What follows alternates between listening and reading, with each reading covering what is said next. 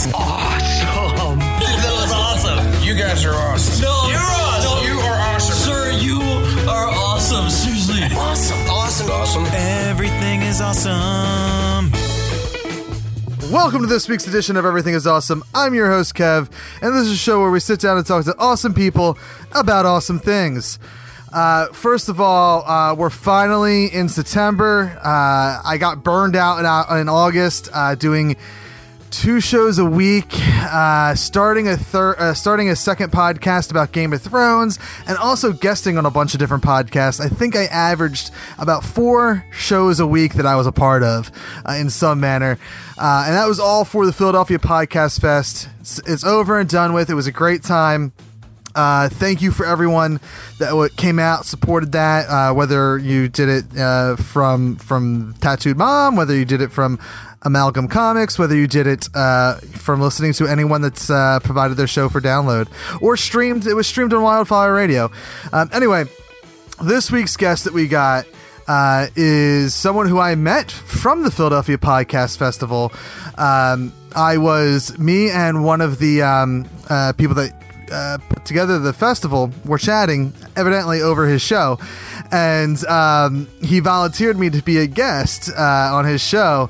And if you've seen me tweet about it lately, it was oh god, I'm gonna butcher the name of your podcast. I'm sorry, dude.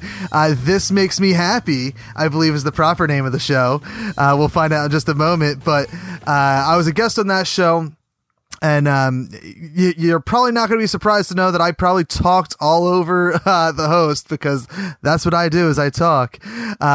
Please welcome to the show the host of This Makes Me Happy, Bernardo. I don't know your last name. Margulis, but Bernardo's fine because no one can pronounce my last name. Yeah, no, definitely. Thank you for being on the show, dude. Thank you for inviting me, and I spoke over your intro. I don't know if I was supposed to do that or not. Maybe. No, it's fine. You know what? There's no written rule to my intro. I like to do a long-winded intro. A, I'm long-winded. B, this show came from Kevin Smith's Fat Man on Batman, and his original concept for that, which was he talked to people involved with Batman, whether it was the movies, the comics, whatever. And when he interviews someone, he usually gives like a 5-minute intro. He gives like a really long-winded intro. I'm not that articulate, so I can't do that. But I try to give a good intro to, just kind of pimp you out, But I gotta give you credit. You say you're not that articulate, but when I started my podcast, my original goal was to have there's a scripted intro, and then on the outro have this conclusion on the whole episode. And it was like, I'm not good at it. I'll just let the guy talk or the lady talk, and you did an awesome job at it. So don't say you're not articulate. Oh, thank you. Sorry, I had something stuck in my mouth. I don't know. I got food that I just found. So I will take that your interruption while you take whatever's out of your mouth. Yeah.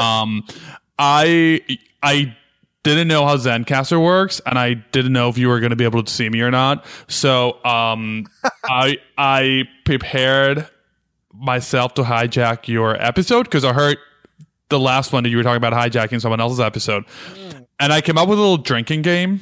Okay. I don't drink a lot, but my goal was for you to see me take sips every time something happened, and then see if you could discover my key, and then I was going to show it to you. But because this is only audio, let's see if you can hear me drinking and then figure out my rules. So it's not gonna be as fun hijacking your show because you can't see me. I like that. See, I really like that concept of hijacking. I have yet to do it. I mean, I guess I hijacked your show a bit by just talking a lot, but I didn't ask questions. I think it's a funny bit, but like I said, I think it was with when I was on the show when I had the boys from Dissecting the 80s on. I feel like I wouldn't be invited back to a lot of shows or to any shows. No, it was awesome. And then, speaking about you being on my podcast, I asked you to join my podcast because you were being chatty as I was recording, and I was like, dude, all right, if you're gonna be chatty, you're gonna be chatting on my podcast. 100%. Oh god, damn it, dude. So okay, and the reason I'm getting angry oh, what's that? Why damn it? I just said 100%, and I just took a swig. That's what it is. That's one of my keys to when I take a drink. That's funny. You discovered it. And you know what? I swear I never, unless, I mean, you can tell me because you recently listened to one of my other episodes. I listened to a couple of them. I don't think I say that often at all. I noticed it when I was listening to the playback of This Makes Me Happy. I say 100% a lot. I don't think you said on your previous episodes that I heard from you. You definitely said a lot of my episodes, enough that I put it on my key of my drinking game. And I gotta say, I did curse once during the show. Oh, did you? I did. I said bullshit at some point. Oh, all right. I'm gonna have to tag it as explicit because iTunes is gonna kick me out. Yeah. I wonder how much they actually pay attention to that because I've always just put explicit on my shows because I don't censor myself, and the fact that I only said bullshit on your show amazes me. Like I typically, I mean, you've listened to the shows now. I curse not as much as Kevin Smith, let's say, but fairly often. Yeah. So anyway, so yeah, let's, so as we discovered on when I was a guest on your show, you're fairly new to podcasting. You're 26 episodes. Noob. Yeah, a noob, which is, it's weird because, you know, saying that, I mean, this is going to be episode 34. Here's a fun fact. The last interview I did was, in July, the end of July. So it's been a month since I've done a show proper. The entire month of August was me just like pushing out interviews I already did and practicing / rehearsing for the Philadelphia Podcast Fest. So wait, so all the four episodes a week, it was other people's episodes that you were involved with? So I did, I recorded all those interviews that I aired in August, in July. Mm-hmm. So that was 2 a week. And then, well, I recorded like, Late to the Game of Thrones is, our Game of Thrones podcast that we just started in August. So I recorded that in August, but I mean, this show. Yeah, this show proper, I haven't done since the end of July. This show has just been, you know, it's, for me, like, it's weird because it's been so long since I've done this. And every time I have I'm getting ready to have a guest on, like, throughout the day, like, as I'm in the shower or as I'm on my way to work, like, I'm going through the intro, like, how am I going to introduce this person? And, like, I probably cut in my head, like, 3 to 6 different intros, depending on how well I know the person. And then whatever comes out when we hit record. But it was weird kind of getting back in that mindset because for the longest time I've been, saying, been cutting an intro for the live show, like, welcome to Everything is Awesome Live, and just doing stupid, wacky stuff like that when I was rehearsing. Anyway. And now I'm bringing you back to school. Yes, exactly. But it's weird calling you a noob because like my show's only 30, like I said, about 34 episodes deep now. This show, but how many shows have you done in your life? Oh, I've done a lot of shows in my life. We talk about this on my podcast. Yeah. You've been doing this since like the birth of podcasts, since the podcasts were in diapers. Yeah. No, I started probably about a year after like it became like podcasting became a term in 2006. I started in 2007, I believe. And when I first started this podcast, I was touting 10 years, not 9 years, because I thought I started in 2006. I forgot when I broke my ankle because that's the key. Like that's like when I left wrestling and started potting. But yeah, so you said you were a noob. You're 26 episodes in as the date of this recording. So I guess like what made you want to podcast? Like what, like, you've been doing it for 6 months, like to the week almost. Do you release every week? I do. It's a weekly podcast. But then I record about 2 months in advance. So I'm not recording every single week, but I'm definitely recording 4+ episodes every month. Yeah. Yeah. And I think that's like, so that's the one thing that this show is new for me. And the issues I've had with my past shows is that like, all right, I have to have a team of people because like it's me and a couple different co-hosts, and I eventually found that like the good mix is me and one other person, like having 2 people. A, you don't have to rely on everyone getting together at the same time. B, you don't have to worry about talking over each other as much. but it's still like you had to rely on, okay, let's have a schedule, let's meet weekly. It's time consuming really to do a radio show as a podcast where you're like, all right, let's gather all our notes to talk about this and that. So finding this interview, which is what you do, like we both kind of do long form interview. I like to call it, for me, long form conversation, because I'm a terrible interviewer, but I love to talk. I'm a good talker. I feel like something about me talking. Yes. Well, you caught that drink. Yes. You saying that you're a bad interviewer. Really? Yeah, you've mentioned that quite a few times in my podcast and in your podcast. So. I probably mention it all the time on my podcast. Enough that it made it to my key. So I love that you made a drinking game out of my podcast. 100%. I love it. I love it. Anyway, so doing this long form interview show has been like, it's great. Like it's definitely not the most fun I've had doing a podcast, but it's definitely the most rewarding because like I can do it, if I'm good at it, I think at one point I had 8 shows banked, so that I was like, I think that like you about 2 months ahead. And it's just a great feeling to be able to like kind of not have to worry about a set day, set schedule and whatnot. But it has nothing to do with the point of I feel like you're going to be drinking when we go on wild tangents too. See, that's out of my key, so you're good. Or I'm good. I'm not going to slur. Yeah, if that was on your key, you would have to have a bottle of Jack or something because you'd finish it. You'd finish a bottle in an hour. And full disclosure, it was like it's a glass. It was rum and soda, and it was like just half rum and the rest of soda. So it's not like it's not gonna be like flying high after this. I also have to do work, so it's not like a little thing called work. Yeah, I have to sober up by the time we're over. So Yeah. So what brought you into the world of podcasting? Like how long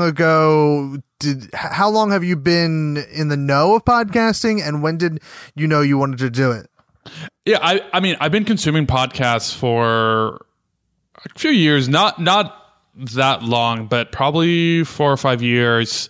I think I started with the Savage Love podcast maybe like 4 or 5 years ago, and I don't even remember how I started on it.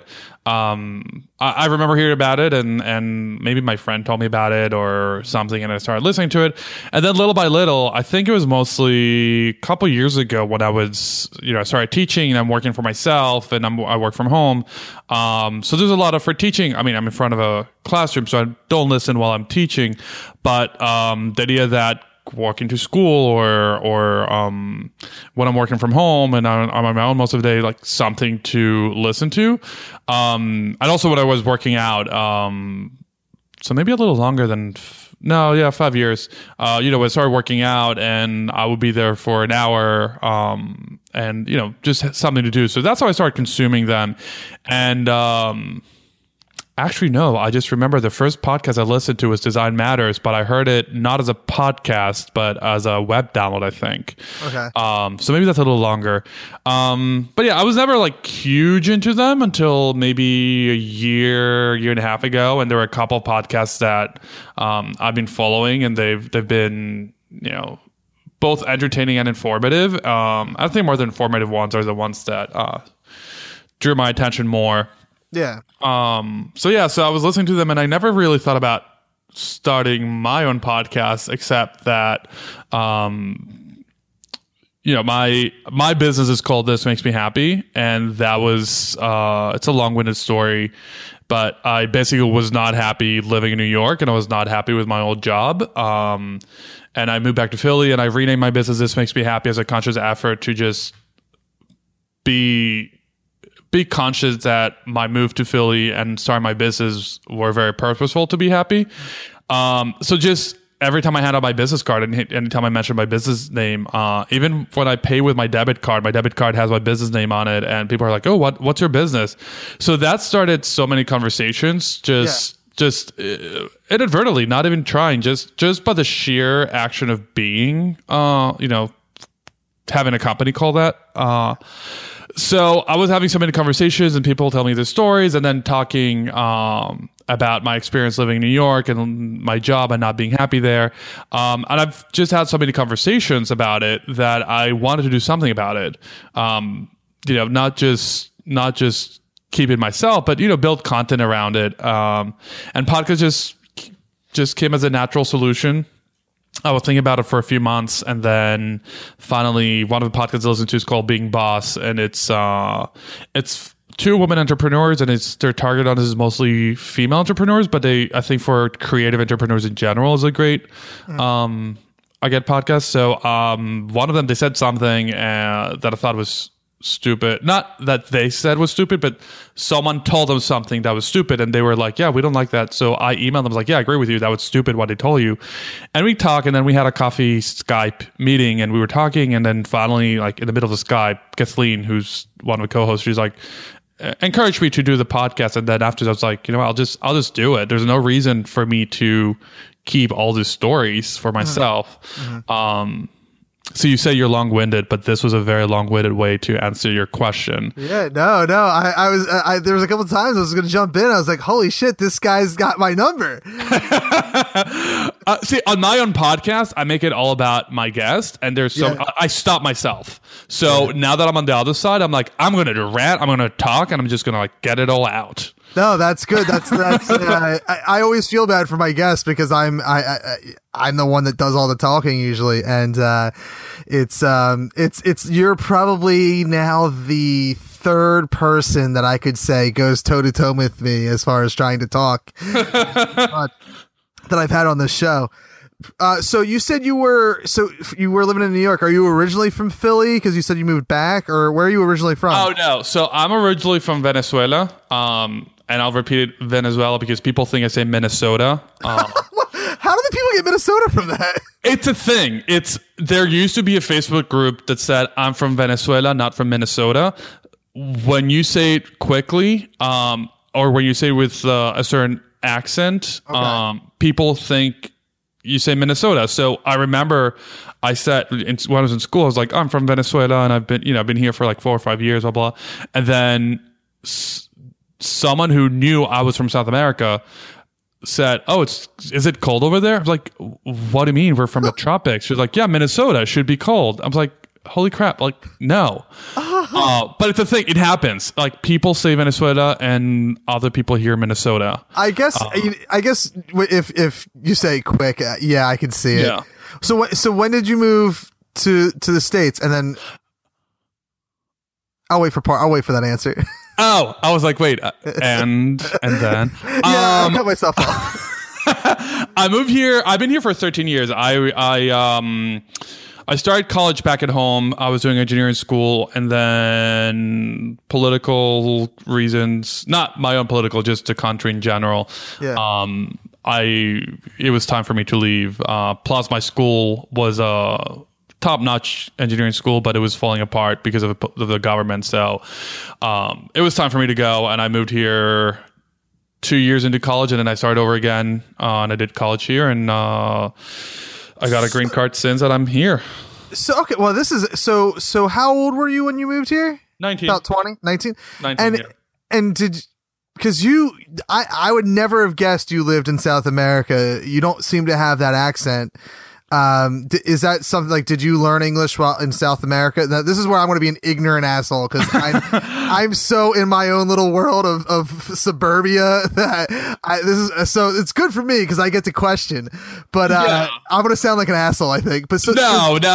You know what? Here's the thing. When I first moved here, I remember, so I'll tell the less fun story first and this more fun story second. The less fun story was when I moved here, people would ask me the most ignorant questions, and I'm fine with questions where you don't know geography, so it's fine. Or you don't have to know everything about every country in the world, so I'm fine with those questions because you don't need to know. Like, I don't know everything about the U.S. geography. I'm terrible with geography. Today, one of my students, she says from Rhode Island, and I was like, oh, I live in New York. I'm sorry, I hate your neighbor. And she's like, oh, we're actually like 2 states over. Not neighbors. So you don't have to know everything, but some questions I got, someone asked me, oh, is the country civilized? I'm like, what the fuck do you mean? Like, and my answer for this kind of question was always like, yeah, I have a car and I drive around. People ask me, do you guys have air conditioning? And my response was like, yeah, my car has air conditioning.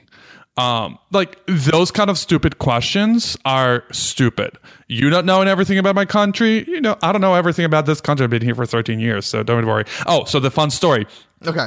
When I first moved here, I was hanging out. I lived off campus for stupid reasons, not my own, but the university's stupid reasons. And I was hanging out with my friends in the dorms one day, and one of them asked me, so are you fresh off the boat? And I didn't pick up the expression right away. So I said, no, I didn't take a boat here. And then just as I responded, I realized how stupid my response was. And that's not what he meant. So he's like, no, but I mean, like, do you just get here? Like, I'm like, no, I took a donkey here. At that point, I already knew what he asked me. So I was just being silly. Yeah. So he's like, oh, holy crap, really? Like, how, like, you took a donkey? Like, yeah, it was like 3 days. It was a 3 day donkey ride, and I got here. And so, like, 6 months later, a friend who wasn't in the room at the moment, she introduced me to her friend. She's like, oh, this is Bernardo who rode a donkey here. I was like, you're first of all, you weren't in the room when I made the joke, so you didn't hear it firsthand. So people are talking about this. Second, like, no, like 6 months later, no. So even better, my friend of 4 years, that was freshman year. Senior year, my friend, our friend who had transferred out, she came to visit, and the three of us were hanging out, and we went to his house to pick up his laundry. And he's like, hey mom, this is Bernardo. This is the kid that I told you who came in on a donkey. I was like, Kyle, you're a fucking idiot. Like, and I'm sorry if Kyle is listening to this. Kyle's actually like a cool guy, but I went home for Thanksgiving for my brother's graduation, and I came back. Like, do you think I took a donkey ride for the weekend? Like, it was the most idiotic but fun thing because I was joking, and 4 years later, people saw. Oh, and our friend who came to visit, she was living in Brooklyn at the time. She was like, holy crap, I tell everyone I have a friend who came here in a donkey.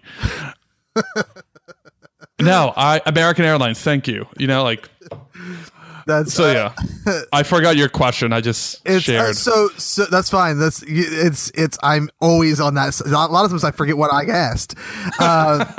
So you came here when you're 19. So was there?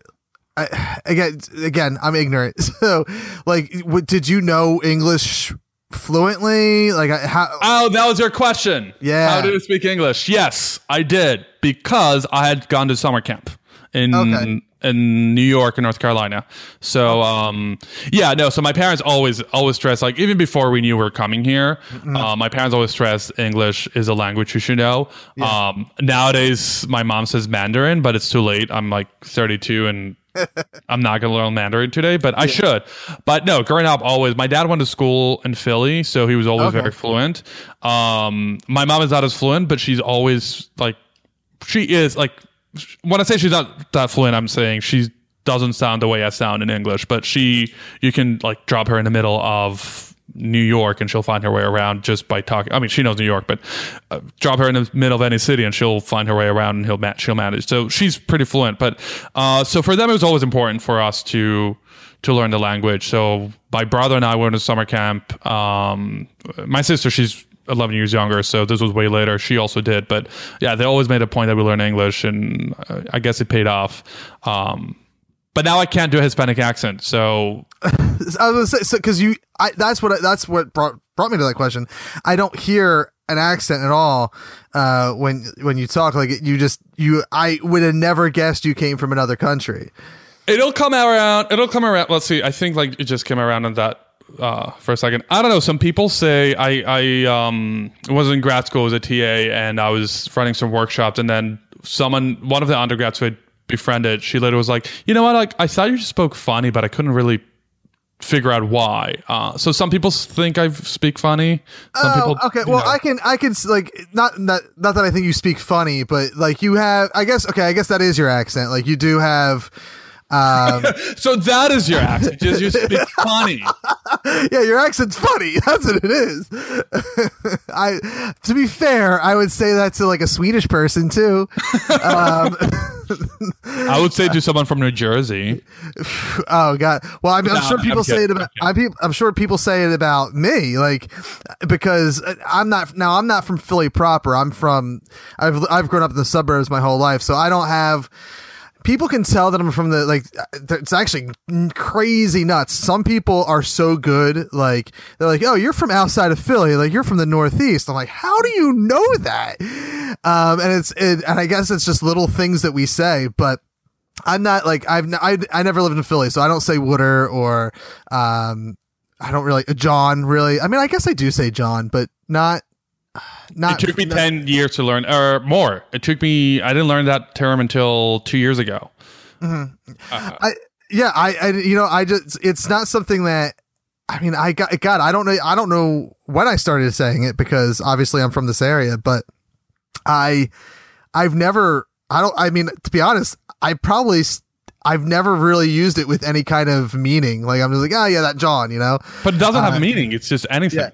Yeah, it's crazy that because again, I'm living in the suburbs, so it's weird because I don't have that Philly accent, but most people can pinpoint me from being this area. I'll tell you the funniest accent, and this is I'm not saying this to be insulting at all, but the funniest accent I've ever heard was two accents combined. I used to do work. I traveled and installed point of sales for gas stations. So I was up in the Boston area. Obviously, they all have accents up there that are. I mean, I really dig their accent. If it's a little thick, it's hard for me to like communicate with them. But like if it's just like kind of like a subtle Boston accent, like I really dig it. Like it's not like I don't think it's funny or anything. But then $1 for tonic. Well, I will say the first time that I went there, I giggled like a little asshole when me and my buddy who were working together, we went in a line at Target and we were buying something for work and he was in line ahead of me and the lady says to him, "Would you like to apply for a Target card?" And I just lost it in front of everybody. And like when I started to check out, she didn't even say anything to me because she knew like I was too childish for it. But so the gas station that we were doing the install at, the guy there wasn't the manager. He was just a worker, but he was Indian, and he had. I shit you not, I can't even replicate it because it's impossible to replicate. He had an Indian accent with a Boston accent. Oh, like, wow. Every time I tell this story, people are like, that's not possible. And I swear to God, like, and I wish I could, if I was a better voice actor, I could replicate it, I think, but you could imagine those two accents combined. And it was at the time, like, I felt bad because I was like, guy, I can't understand you at all. I'm so sorry. Can you get the owner to call? Because I don't. And you don't want to be an asshole because you realize that it's not like he's not trying. It's not like he's being an asshole, but you should legitimately probably. Yeah, it was a legitimate, like, in the moment was terrible. I felt bad. In hindsight, I think it's a funny story because it's those two accents don't belong together, and they're definitely they're a funny combination if you try to replay it in your head, because I don't think anyone can successfully mimic it, but you can mimic it in your head.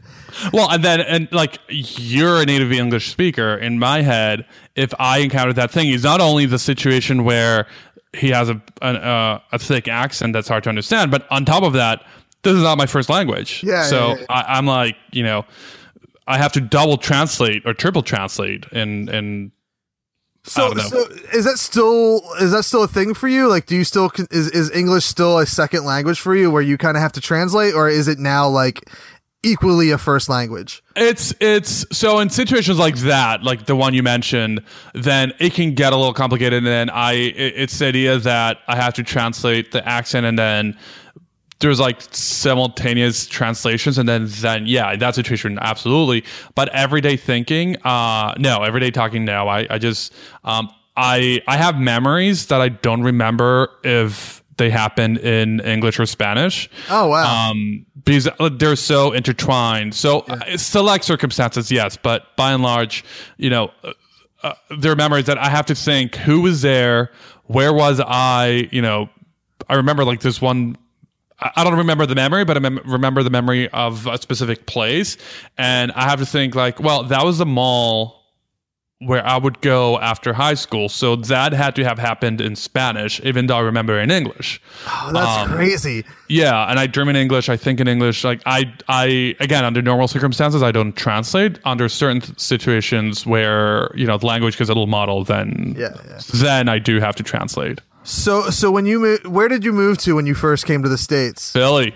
Okay, so as far as the States are concerned, you're Philly, and I guess that's because your dad went to school here.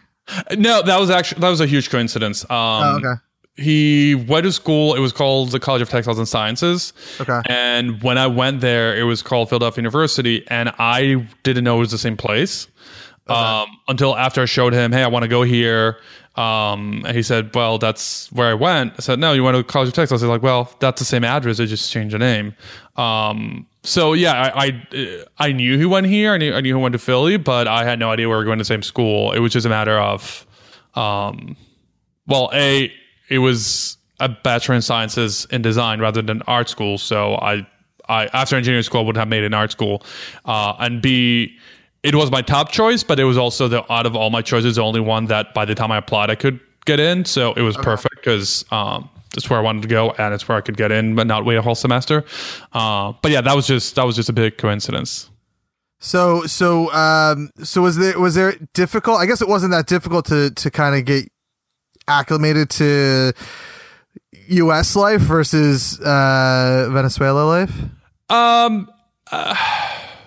See, it's very different because when you're traveling, and I had travel, I went to summer camp a few times, and then I went, I've been to, I want to say Miami a couple of times, but Miami's like being back in Latin America.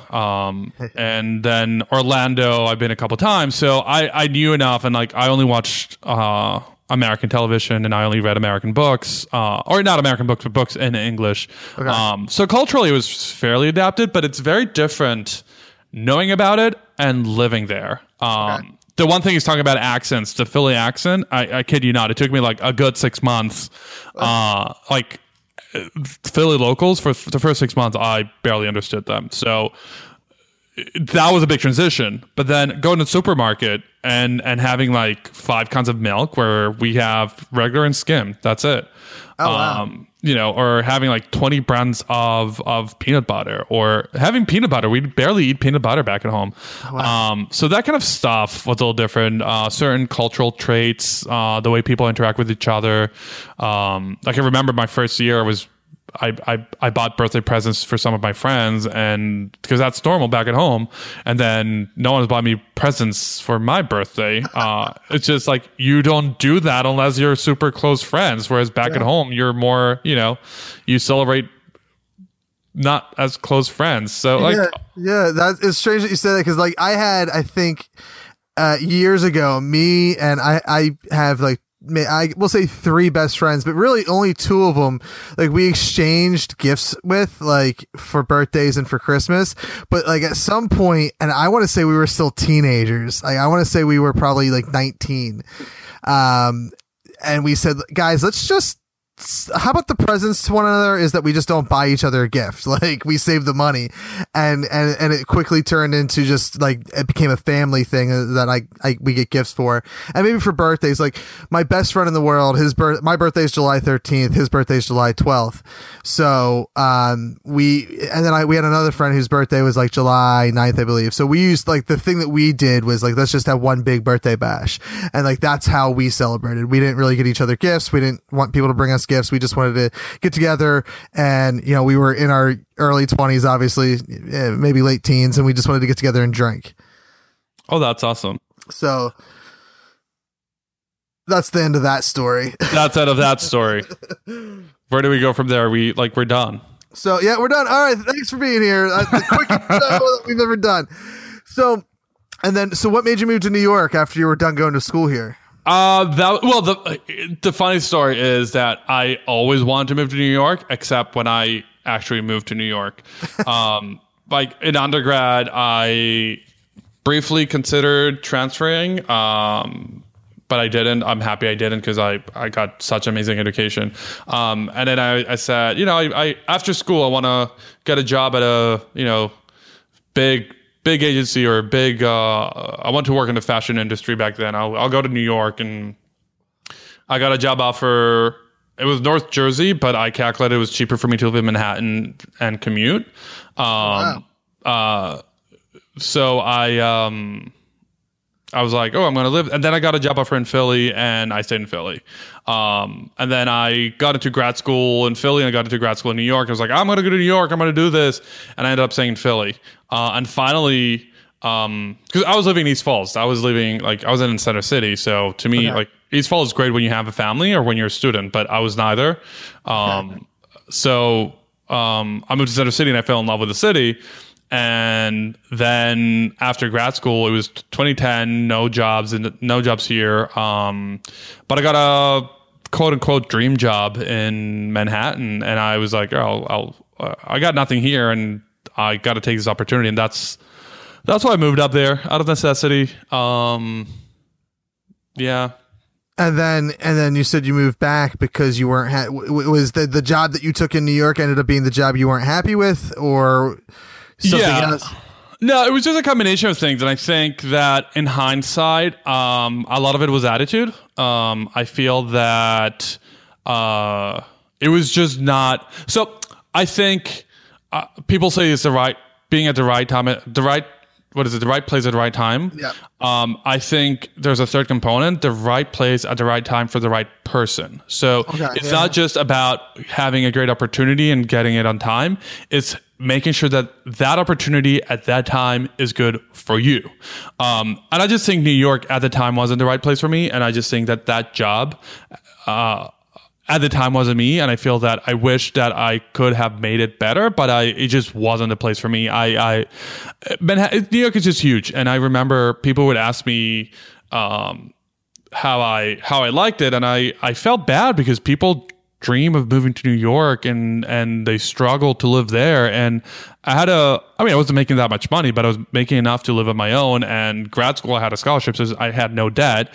So I was like, I should be happier, but so I was like, how do you like New York? I'm like, yeah, I like it. And then one day I decided to say, you know what? It's not true. I'm just going to come out and like, all right, how do you like New York?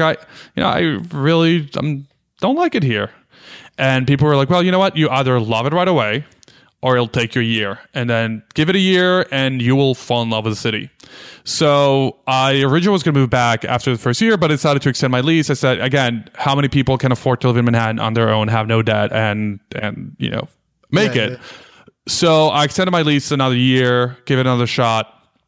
And when the year mark came by, people were like, oh, how do you like New York? I was like, you know what? Like, people said I would love it after 1 year, but I still don't. It's just, people were like, well, like, give it 2 years. No, give it 3 years. No, it took me like 4 years to like it. No, I've been here for 8 years and now I start to like it. Just give it more time. It's like, fuck that. Like, why? No. Why? I'm not going to give it more time. And the job was a similar thing. It was just not the right place for me to be there. Mm-hmm. It was just what my group needed from me was very different from what I wanted from the group. So again, in hindsight, I think that people were great. I don't know. I just feel that I speak so negatively about it, but I just think in reality, it's just a matter that it just wasn't the right fit for me. And I would work with them on freelance project. There was another group that I freelanced with for a while, and I loved it. Even they offered me to apply for a full-time, because I was freelancing for the whole 2.5 years. Okay. There was another group within the company that offered me to apply for a full-time position. And if I wasn't planning on moving back to Philly, I would have taken it because I loved working with them. Yeah. So in hindsight, it was just the group that I was in had different needs for me. And that was it. Like, that was it. It wasn't terrible. It was just not for me. Okay. So, and now so you were freelancing. Is that like encompass you with your own business at the same time? Like, this is out of my league too, when you're freelance / contractor. No, so this one, so I guess contractor is the right term. It was just for technical reasons, they needed to open up a position for them to hire people, but they needed a lot of people. So the workaround was they subcontracted you from other companies. So when I say freelance, I was there 40 hours a week for 2.5 years. I was like full-time employed, but they only paid me for the days that I work. I had no, I was able to buy into insurance, which was amazing, but I wouldn't get time off. I wouldn't get benefits or any of that. So it was a weird arrangement. It was just a matter of technicalities. But was it in New York that you started? Because you said you changed the name of your company to This Makes Me Happy. So did you start the company in New York when you were freelancing, or? Yeah, so I started the company for, again, technical reasons. It had a different name, and I didn't really freelance. I did 1 or 2 little projects, but just emotionally, this job was taking a lot out of me. And then I went to school part-time my second year that I lived there. So I didn't really have time to do outside work. I just needed it for technical reasons. Gave it a name that had meaning to me, but doesn't really make a lot of sense to other people. So one day I was talking to a friend, and I remember that's when I realized, I had that aha moment. If it doesn't make you happy, it's not worth it. / I'm going to move back to Philly and be happy. And that's why I changed the name to This Makes Me Happy. Okay. So I did it while I lived in New York, but when I was planning to move back to Philly to start my business. So and that's what you do full time now is just your own business. Yeah. This Makes Me Happy. Well, full time ish. I also teach. I teach part time, and then I have my business, graphic design business. Work with bigger clients and doing branding and design and all the good stuff. And then my podcast, which takes a lot of time, which is another part time job that doesn't pay yet. Yep. Well, and it's interesting because you say and that's and guys. So you're the second person I've probably talked to who is unlike me in the 9 years I've been doing this. Like you want to make it. You want to make it. Have it make money for you, and you actually how to do it. Like you're a good you obviously do it for a living. You brand, you market, whatever. And I don't know, it's just such an interesting concept because you're also the other guy that mentioned it to me. It was his first podcast too that he's talking about. And I wonder if it's me being just not having success through podcast 1 through 17 and on podcast 18 saying, I'm just going to do it for fun. Because as I said on your show, to me, I don't think that should be your mindset going into a podcast. It shouldn't be I'm going to make money off of it. It should be more I just want to have fun with it. Well, but here's the thing. I'm a capitalist, and I believe that money is a good motivator, and not in the sense that I'm greedy, because I'm not. If I was greedy, I would have taken I would have looked out for a full-time job 3 years ago. I was making way more money when I was living in New York and had a full-time job than I've maybe 3 years into it this year, I'll match it. With a lot of work.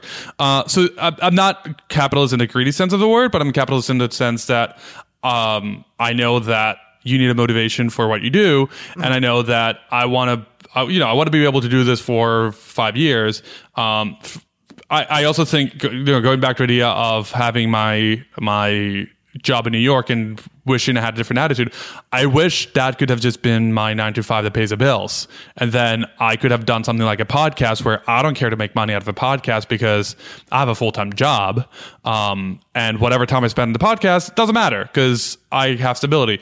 As my own boss, as running my own business, it's a lot of time and a lot of effort. Sure. And I don't have the stability to say, all right, all my bills are paid, and I know that I'm going to be working 9 to 5 in a job, and then when I get home and I spend time on my podcast, it doesn't matter because it doesn't matter.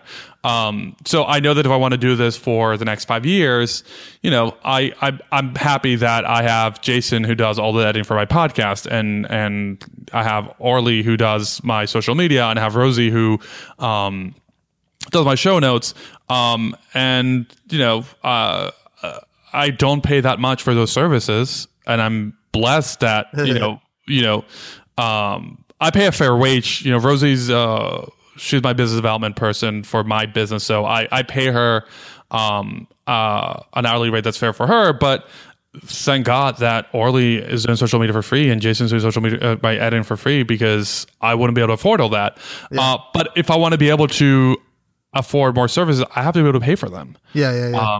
So it's just a different thing. It's just like a different attitude. And I don't think I enjoy my podcast any less. I don't think you're going to be any less successful with your podcast than I am if I ever make money. But let's think about it also. How many podcasts actually monetize? Yeah, I mean, I obviously, because there's in the world in 2016, there's more podcasts than ever.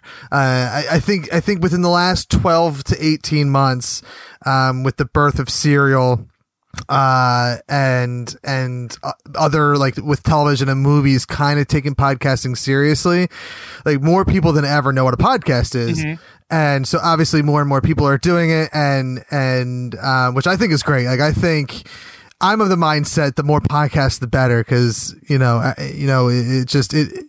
everyone can up their game or just be influenced by someone else, or it's storytelling is just good. If you can talk on a mic and have a story, I'm all for it. Yeah. But yeah, you're right. I mean, not many podcasts set out to monetize. And I didn't fully conclude that idea. The idea that I'm a capitalist and I want to make money out of this podcast, but even if I don't make money, and I'm spending money on it because I'm hosting it and I have all the services set up just for it. But even if I don't make money out of it, I'll keep doing it. And I'm going to do the Gary Vee model where he said, he did his wine YouTube for, I think he said like a year or two, and then figured out how to make something out of it. So I'm fine not making money out of it. But as a business person, where this is my passion project, but I'm spending between 5 and 10 hours a week that building my own business. 5 to 10 hours are a lot. If I can make money, I'd be okay. If I cannot make money out of it, I'll still do it. Yeah, and that's the good mind. That's the mindset to have, I think, and that's an appropriate mindset to have. That's the mindset I have. Well, I get mine might be a little bit reversed. Mine is more so like, oh, if I can make money, that's great. But that's like I don't look for sponsors anymore. Like, that used to be a big thing for me. Let me find sponsors. Let me do this. Let me do that. Like, the most that we do now is, and we don't make anything off of it now, but is we set up a Patreon about a month ago. New to the underworld and totally bored? Get out of the red and into the sun with Monstros Kayak Adventures, docking every hour starting at sunrise on the weekends. Explore the infamous River of Souls in an up-close and personal way. All souls living or departed, welcome! So book your Monstro Kayak Adventure today. Warning, significant eternal damnation may occur. All parties must sign a liability waiver and enter at their own risk. This message was paid for in part by the Hades Initiative to Decrease Hope Foundation. Do you need a new do for the latest dark curse?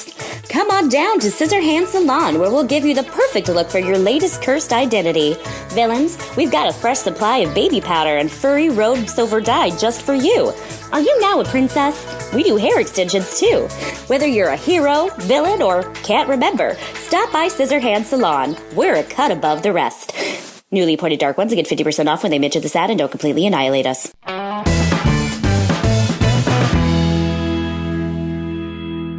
For me, like, we have a lot of goals on our Patreon, but like, I'd be happy with whatever our first one is, which covers my yearly hosting costs for this podcast and some of the other things that kind of are in my umbrella of stuff that I do.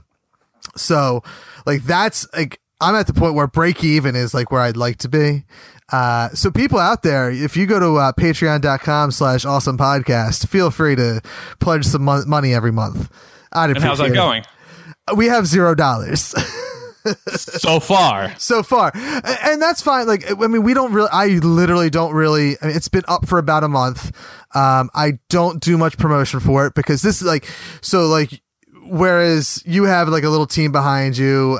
It's just me, and that's because I'm not everyone I know that would be willing to help. Like they also have their own things going on. So like I have a buddy who would be more than willing to help, but he's writing books and like he's in his own world doing that. So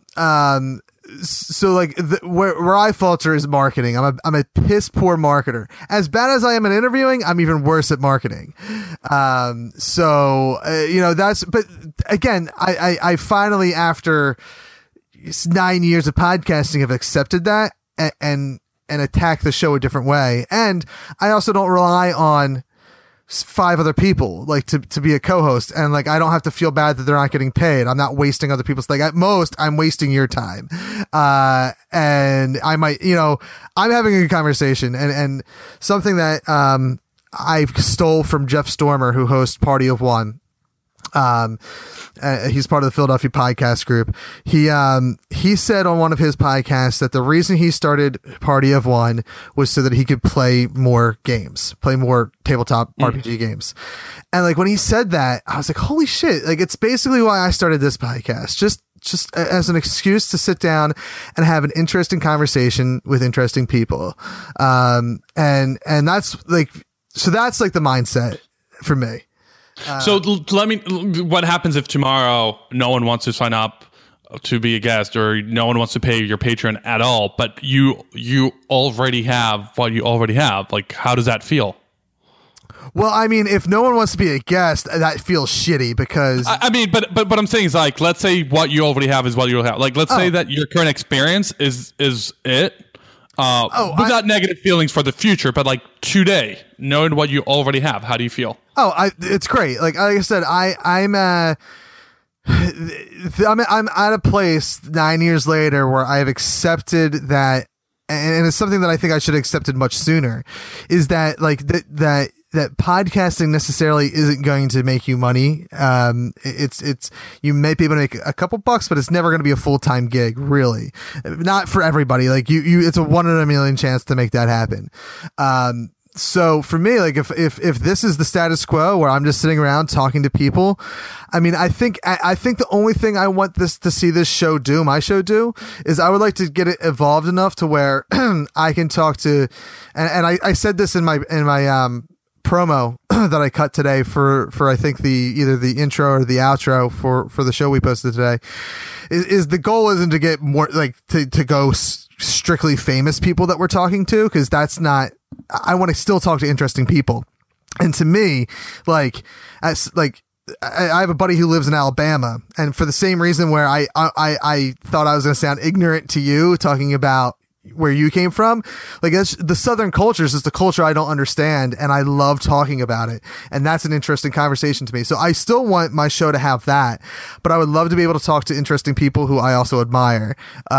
But like Kevin yeah, is there? Oh, sorry, I have to drink again. He said Kevin Smith. But I mean, but there's nothing wrong with doing both, and as long as we can still get those people. And that's the goal. Like the goal is to be able to get to a level. Like I guess that's my goal now. Like if I had to say that, like if your goal is to start, making a little bit of cash off it so that it gets worth, I shouldn't say worth your time, for all the reasons that you just explained. If that's your goal, my goal is more so to be able to. Sorry, guys, there's something in my throat. My goal is to be able to get to a point where, like, I could email Kevin Bacon, I could email Will Smith or his representatives and say, hey, I would love to interview him. I would love to sit down and talk to your client, and not worry about not getting a response or. I think that's the thing. Like, I want to get a response. You can say no. I want to get to the point where people are like, oh, we know this podcast, but fuck no. Or, or yes, like, yeah, yes, do it. So that's me getting paid, is being able to talk to every interesting person that I want to talk to and not be limited to the fact that, like, oh, well, I'm just this dude from Philly who does a dopey little podcast that these A-list celebrities or B-list celebrities or D-list celebrities don't want to talk to. And I shouldn't say that, because we've lucked out big time with already, like, and I fully put that in the hands of what I call the super friends. The people that listen to this show, whether they're organically from Everything is Awesome, or we pulled a lot of people over from this other podcast, Once Upon a Wine, that I produce. A lot of their fans came over. Like, they're the reason that I got Aaron McGathy on my show, which was a big deal to me. And I know I say that a lot lately. I'm surprised you haven't taken a drink yet. I know. I'm like, shit, I didn't put that one on my list. But I mean, for the last almost 2.5 weeks now since that episode aired.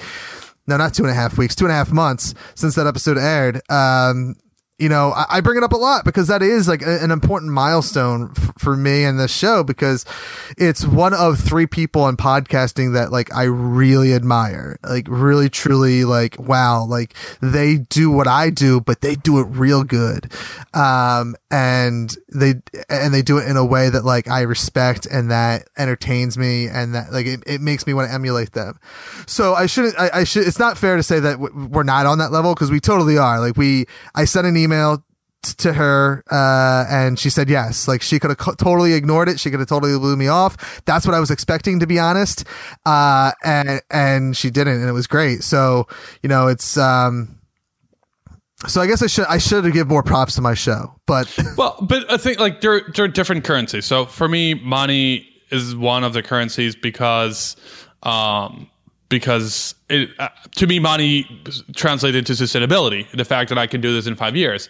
But there's also the idea, in your case, your currency is credibility, and getting to the point where, and when I say credibility, I mean to the point like street cred, if translated to podcast cred. Credibility is the one. You said everything I said over the last 5 minutes and summed it up in one word.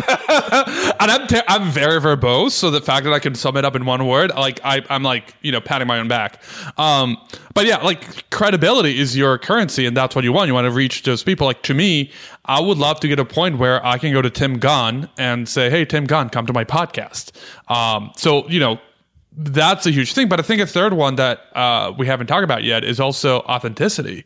Mm. And I pulled you from the crowd for my podcast because you were just being chatty as I was recording. I was like, if you're going to be chatty, chat with me. And the whole conversation was super authentic. And then we carried it over after, for like an hour. And then I didn't pick up the guy's name from Mike from Toxic Radio. Yeah. So, and he came over, and then we just had this conversation. The whole thing was very authentic. And then I listened to your podcast episodes, and everything's very authentic. And the way so you say you're not good at marketing. Well, I mean, that's something you just need to figure out, because it's not easy. Yeah. I'm good at that stuff because that's what I do for a living, but you don't do it for a living. And I know it's not easy. So for me, I emailed this woman, Natalie Kogan. She's CEO of a company called Happier, and she does TED Talks and speaks around the world, and I emailed her like blindly, and I was like, she's not going to get back to me, and she didn't get back to me for a while, and I was like, all right, I'm not going to hear back from her, so I'll send a follow up, but whatever. And before I was able to send a follow up, her response was like, I love the email you sent me. Like, my email. When I solicit, I created a graphic, an animation. It's a picture of the person. I have their name written there, and it says, Kev, what makes you happy? And then it's animated. And I send that to her, and then the email is very nicely designed because, I mean, that's what I do. Yeah. And I compose an email, and Rosie, my business development, I don't know how you finish that title, business developer. She helped me finesse the email. So when I emailed Natalie Kogan, her response was like, I love your email. How could anyone say no to that? And then I also email this guy, Ben Kasoy. He is a founder of DoSomething.org. And my sister, Orly, who does my social media, she's an amazing, I don't want to say connector yet because she's too young to be a connector, but she's amazing. She's amazing in reaching out to people and getting a yes. And she met this guy at a conference last year. She met him again this year, and he remembered her. And I emailed him, same email. I made it the graphic, but of course I customize it. So even though I have an email, I still make sure that that email goes to that person. So there's a quote unquote template because it doesn't make sense to reinvent the wheel. But every email I customize, make sure like, Ben, I love DoSomething.org and I love what you do for this, and this is why I think you should be on my podcast. The examples I put in the email are customized to that person. And then when I give them reference of who I interviewed, they're customized to that person. I make sure that even though I have a standard message, that I have a standard message because I want to make sure that I convey the right idea, but I customize it for every single person. So this guy, Ben Kasoy, his reply was like, yes, of course, I'll be on your podcast. By the way, I forwarded your email to my team. And I think that's that level of authenticity that you have. And I'm tooting my own horn just as an example, but that's a third level of authenticity, the way that you come off and you say, I'm not good at interviewing, which I think is not true, because I've heard you. And but see, there's a difference between having a conversation and having an interview. And I so if I were to, and it may be all in my head, I'll admit that, because I wish I still had it. But the first interview I ever conducted 9 years ago, a little over 9 years ago, was with this artist called Fat Baby Leg. And it literally was, I had, let's say, 10 questions written down. I would say, hey, Bernardo, what's going on? How are you today? And you'd answer the question. I go to question 2.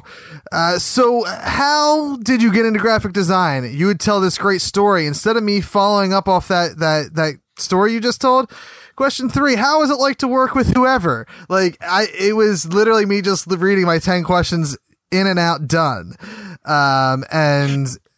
But that doesn't work for you, so you're being authentic by adapting the format to how you can be authentic. You're not authentic by doing prepared questions. Yes. But you're being authentic by having a conversation. Yes, and it's great because I am also lazy. So like I'm better at this podcast when I don't do research.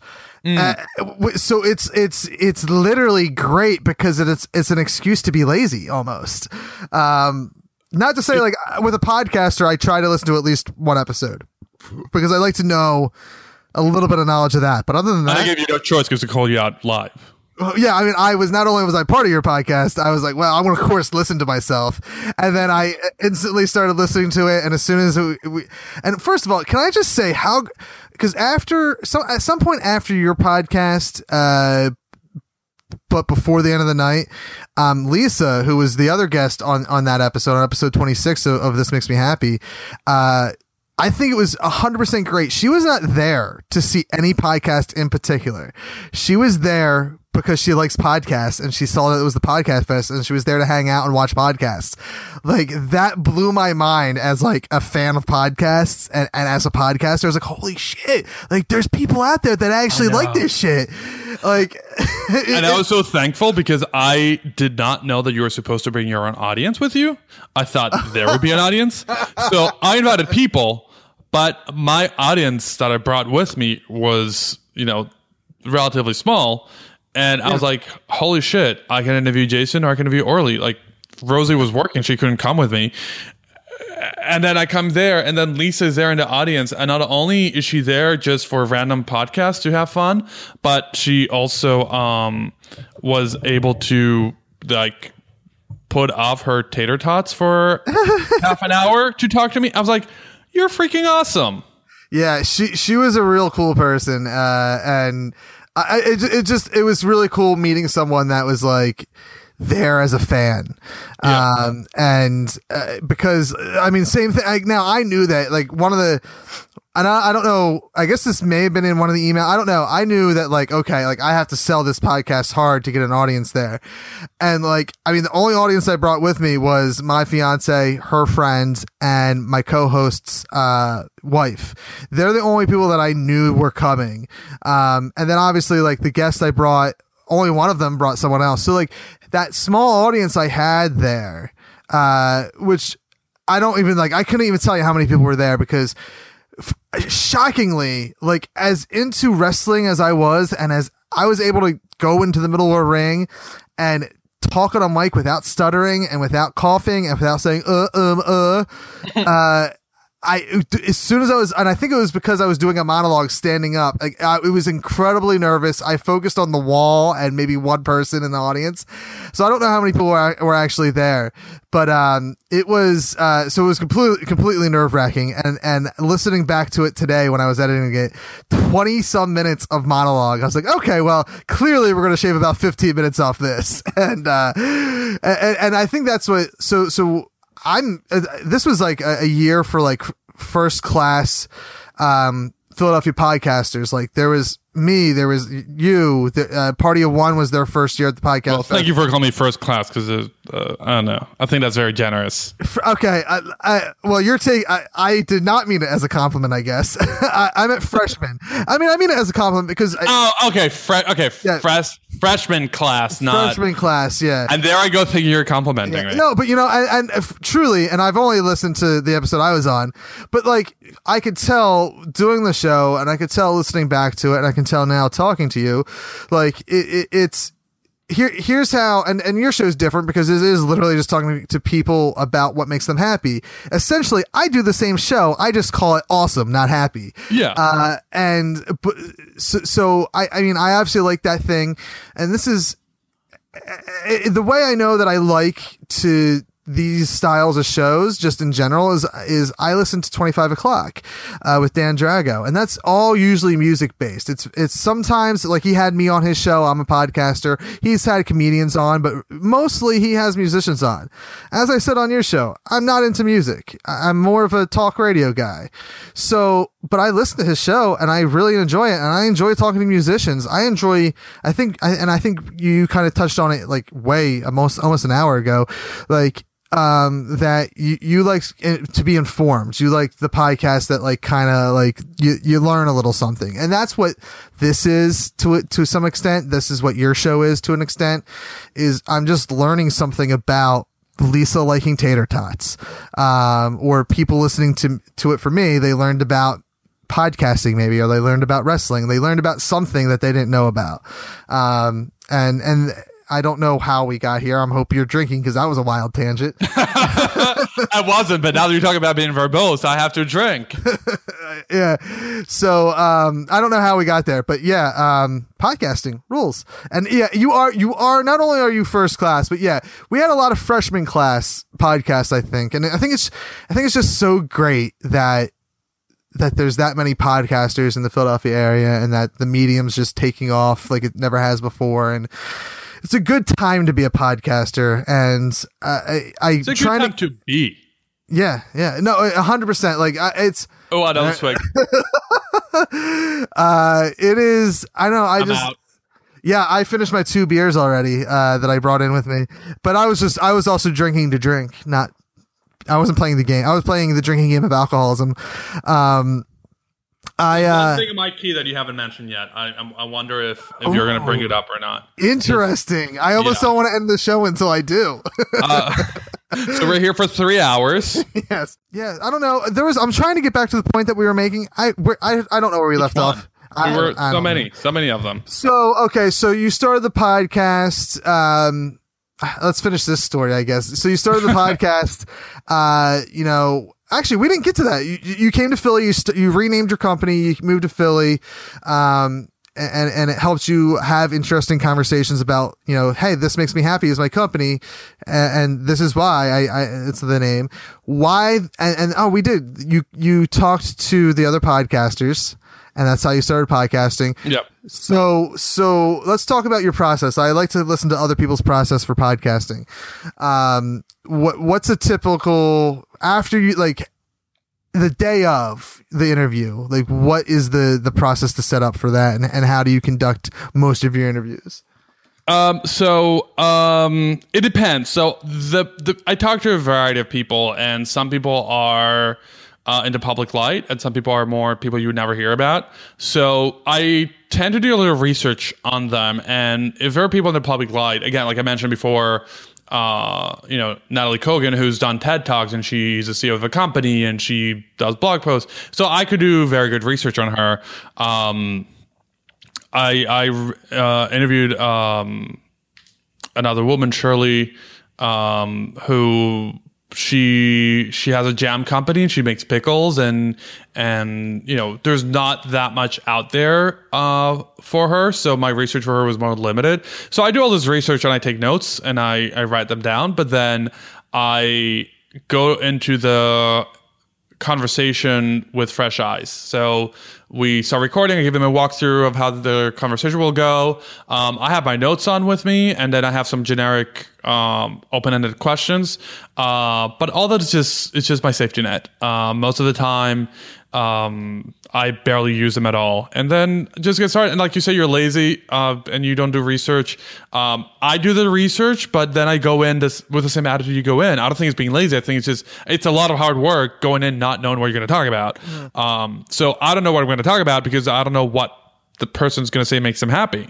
So I just, we start recording and I ask what makes you happy. And based on that, we just start talking for 30 minutes, 45 minutes.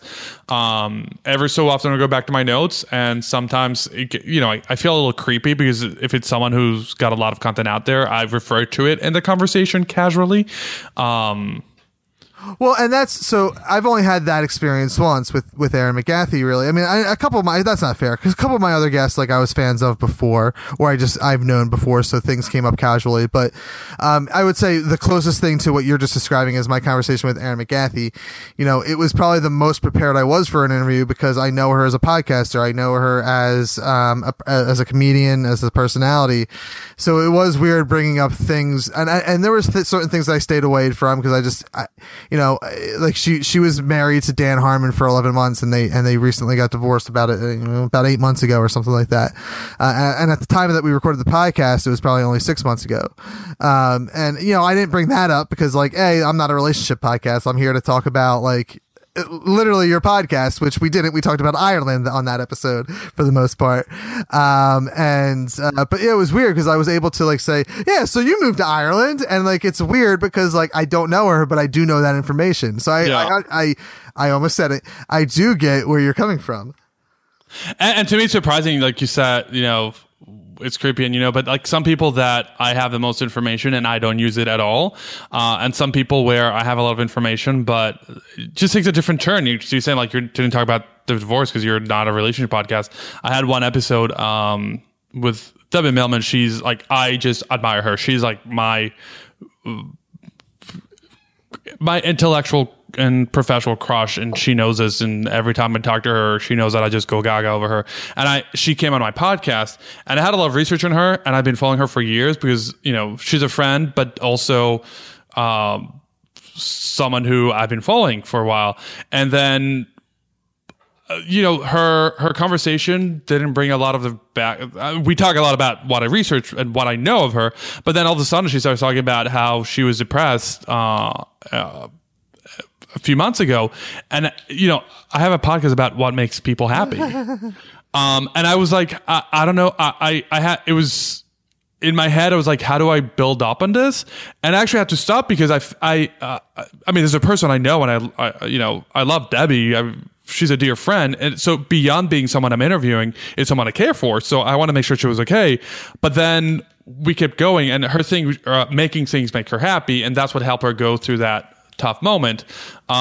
So that idea that you're improvising and you're creeping on a person because you know a lot about them, because you're a friend or because you research, but then also the idea that sometimes the conversation goes somewhere else that you weren't expecting to go, and you just have to, like, think about it. You didn't handle the divorce part, but what if she brought it up?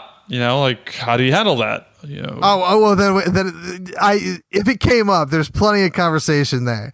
And that's another what if. Hopefully, for maybe if we have her on a second time, that if it comes up, then it will come up and we'll talk about it, because it's 100. Oh God, I almost said it Yeah, again. well, I'm done. So I can't. It's the barrel. The bottom of the barrel. Yeah. So, I after talking to Aaron McGathy, like it was such a surreal moment. Anyone that hasn't listened to episode 20, Irish Fairies yet, which is my interview with Aaron McGathy, I highly recommend listening to it. I think it's really good, but I think what's a really neat aspect that I did is that I sat down in my little Shedio before the call, and I hit record on my studio machine, and I was like maybe 5 minutes or so of me sitting there waiting for her to sign on to Skype, and like kind of like that, like what you see in a movie where someone's pep talking themselves in front of a mirror is what I did. And I edited it so that there wasn't a lot of dead air, but I put it out on the head of the episode. So like it opens with me talking to myself saying, oh man, I can't believe this is happening. Like whatever I said, like I pep talked myself into the interview, and it's, I think you hear that Kev, then you hear the intro, and then you hear me start talking, and it's a completely different Kev where like I'm podcast Kev. And I think that's the most intriguing episode to me, I guess, because it just, I don't know, it still is the one that I hold near and dear to my heart at the moment. And then you went through it, and then you do other episodes and handle them differently. Yeah, no, 100. And, oh my God, I've stopped myself. I'm done. Like I can't. I've stopped myself 3 times now. Yeah, it is. Each episode is done better, and the next challenge from there was the Philadelphia Podcast Fest. So let's end the show there. Let's talk about that. So you've been doing the show for about 6 months now, talking to your interesting people, talking about what makes them happy, going on unexpected depression talks at some point. What made you decide to be part of the Philadelphia Podcast Fest, and how was that experience as someone who's only been doing podcasting for 6 months? There's something I do sometimes where I just jump into something not having all the information and then just make it happen and make it work. And this was one of those circumstances. I was there and I was like, oh, I'm going to, I usually prepare a lot, and I'll just confess because it's over. I like to prepare myself. I like to know what I'm getting into, but I also sometimes I will sign up for things and then do research. In this case, I've been very busy working and very busy getting ready to start teaching. It's the beginning of semester. I just joined the board of AIJ Philadelphia, which is a professional organization. Like I have way too much on my plate. Mm-hmm. So to be honest with you, I barely researched the podcast festival. Like normally I would go and check it out before, I would go to another event. I would do research. I would do, look at reviews. And this time I just said like, I'll sign up and I'll do it and I'll see how it goes. I've been part of the Philadelphia Podcast Society's website, and we talk about this. I'm not active because I feel there's a lot going on there, but there's a lot of awesome stuff. So when I saw that, I was like, it's a good challenge. Let's do it. And then I show up and I'm like, holy shit, like, what am I doing? But I'm good at improvising and landing on my feet. So, well, and I will say this. I mean, I feel like I think your show went off without a hitch, more so than mine did. And mine had a rough 20-minute opening. I don't know when you showed up, but like my show was, and I straight up say it in my pre-intro that I recorded in the podcast download today. Is that the 20 minutes is rough, but again, I'm not a disingenuous person, so like I'm gonna air that rough 20 minutes. It's light. Like I didn't even I started listening to it and I was like, oh my God, I can't stand the sound of my voice right now. So I didn't even listen to the full episode of the live show because as much fun as I had, I count it as a win because it was something that was a big challenge for me to do, after talking to Aaron. So this was the next big challenge, and I count it as a win because I did it, and it ended really good, and people came up to me, and no matter how many people came up to me and said that they enjoyed the show and that they, I mean, we've booked our next live show, like things happened because of it. I still am like, well, but that 20 minutes was awful. Like, you guys know that I clearly don't know what I'm doing, right? Like, I faked it this whole time. I still feel that way. So like, I did not really listen to it. I think you went off without a hitch. Like, it was near perfect. Can I just tell you? Well, first of all, I had no idea we were going live. I didn't know that it was streaming live until like 5 minutes into it that I realized. When I called you out, I think that's when I realized it was streaming. I feel that I was a little naive at the moment, because not just for that, but in general, like, we walk in and Jason was more concerned than me because, again, as I said, I didn't know I had to bring my own audience. It was just one of the moments that it was half fake it till you make it and half I genuinely was not. And again, like, I don't want to sound like I'm super busy all the time, but like, I've been so busy lately that walking in there, it didn't click in how unprepared I was until go time.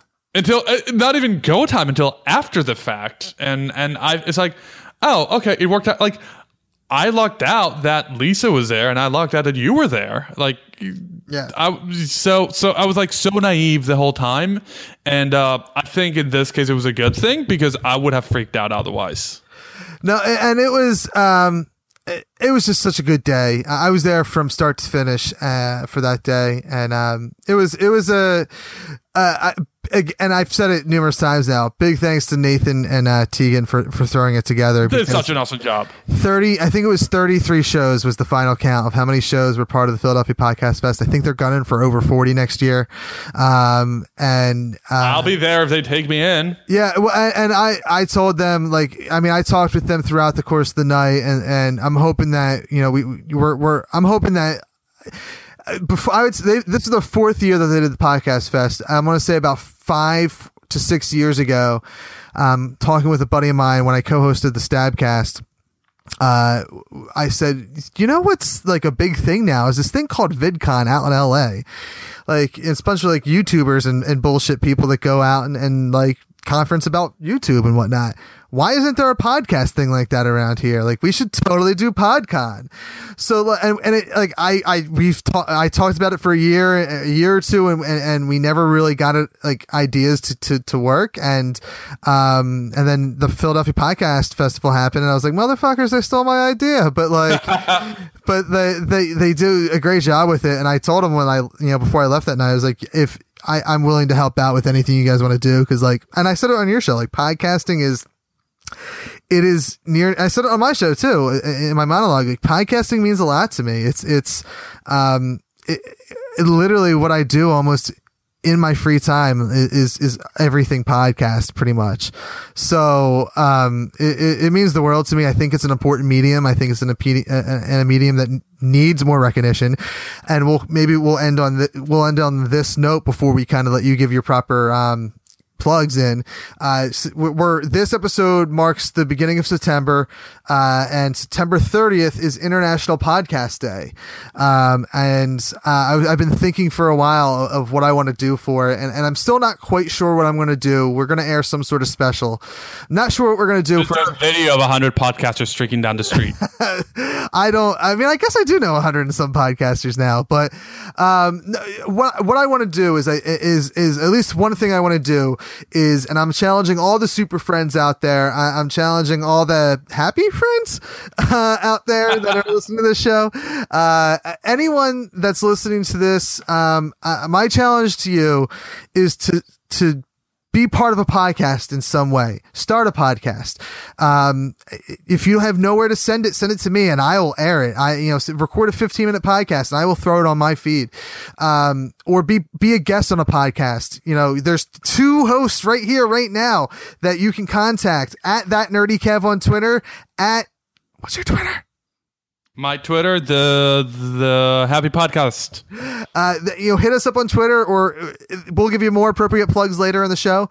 Hit us up. We'll have you. I know Bernardo will have you on as a guest. I'll have you on as a guest. Find a way to get involved with podcasting, because I think it's an important medium, and I think anyone has the right and should do it. You can literally download, if you have an iPhone, it's called VRP7, and it takes really high quality audio. And if you just speak into it for 15 minutes, tell a story, send it to me, and I will throw it on my feed. And that's my challenge for September, for International Podcast Day, is if you're not part of a podcast, be part of one, be a guest, host a podcast, do something in podcasting. If you're already part of a podcast, do something different. That's my challenge to a current podcaster, is do something that you would never do. So Bernardo, that's my challenge to you, and that's my challenge to myself. I'm already doing it right now. You know what I haven't done before? You haven't been a guest on a podcast? I've never been a guest on a podcast. So done. Challenge accepted and accomplished. And technically this qualifies because it airs in September. So there you go.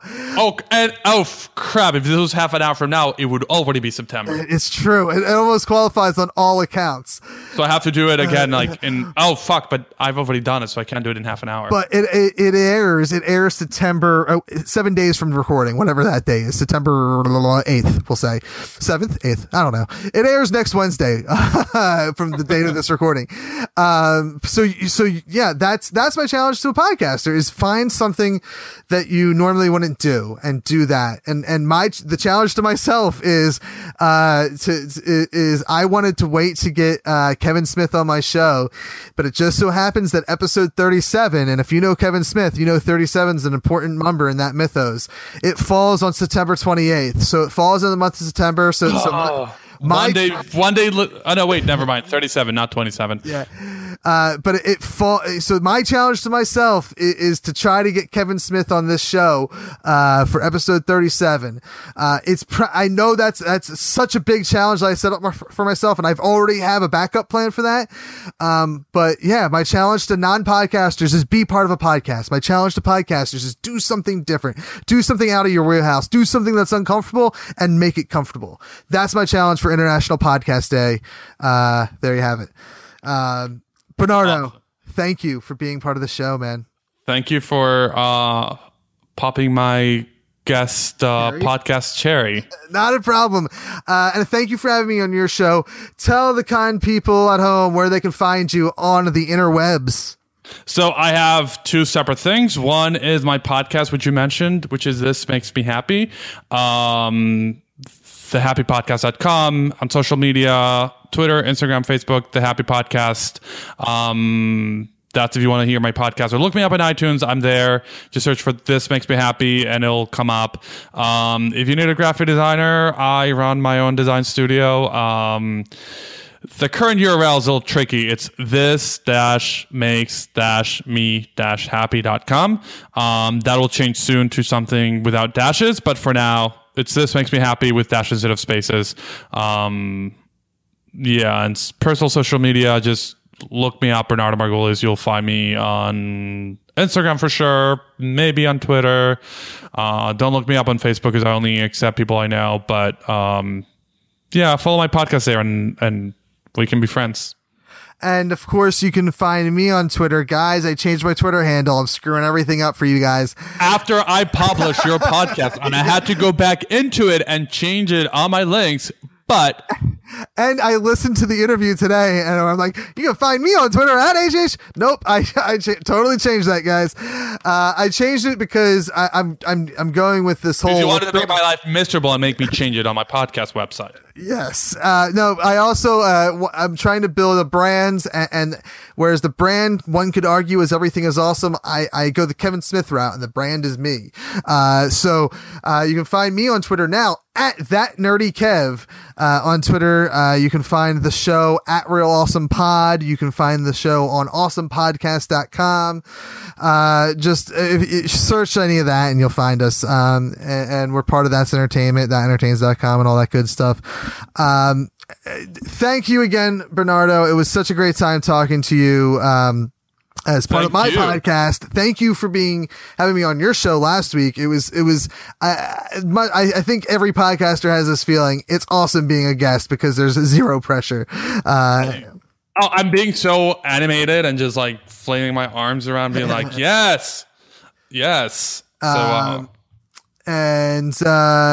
okay, I'm sorry. I just see a little error in the top left of my I know. screen here. That's still going to record. Oh, we'll find out. Okay. For Everything is Awesome, I'm your host, Kev, and we've been awesome right here only on awesomepodcast.com.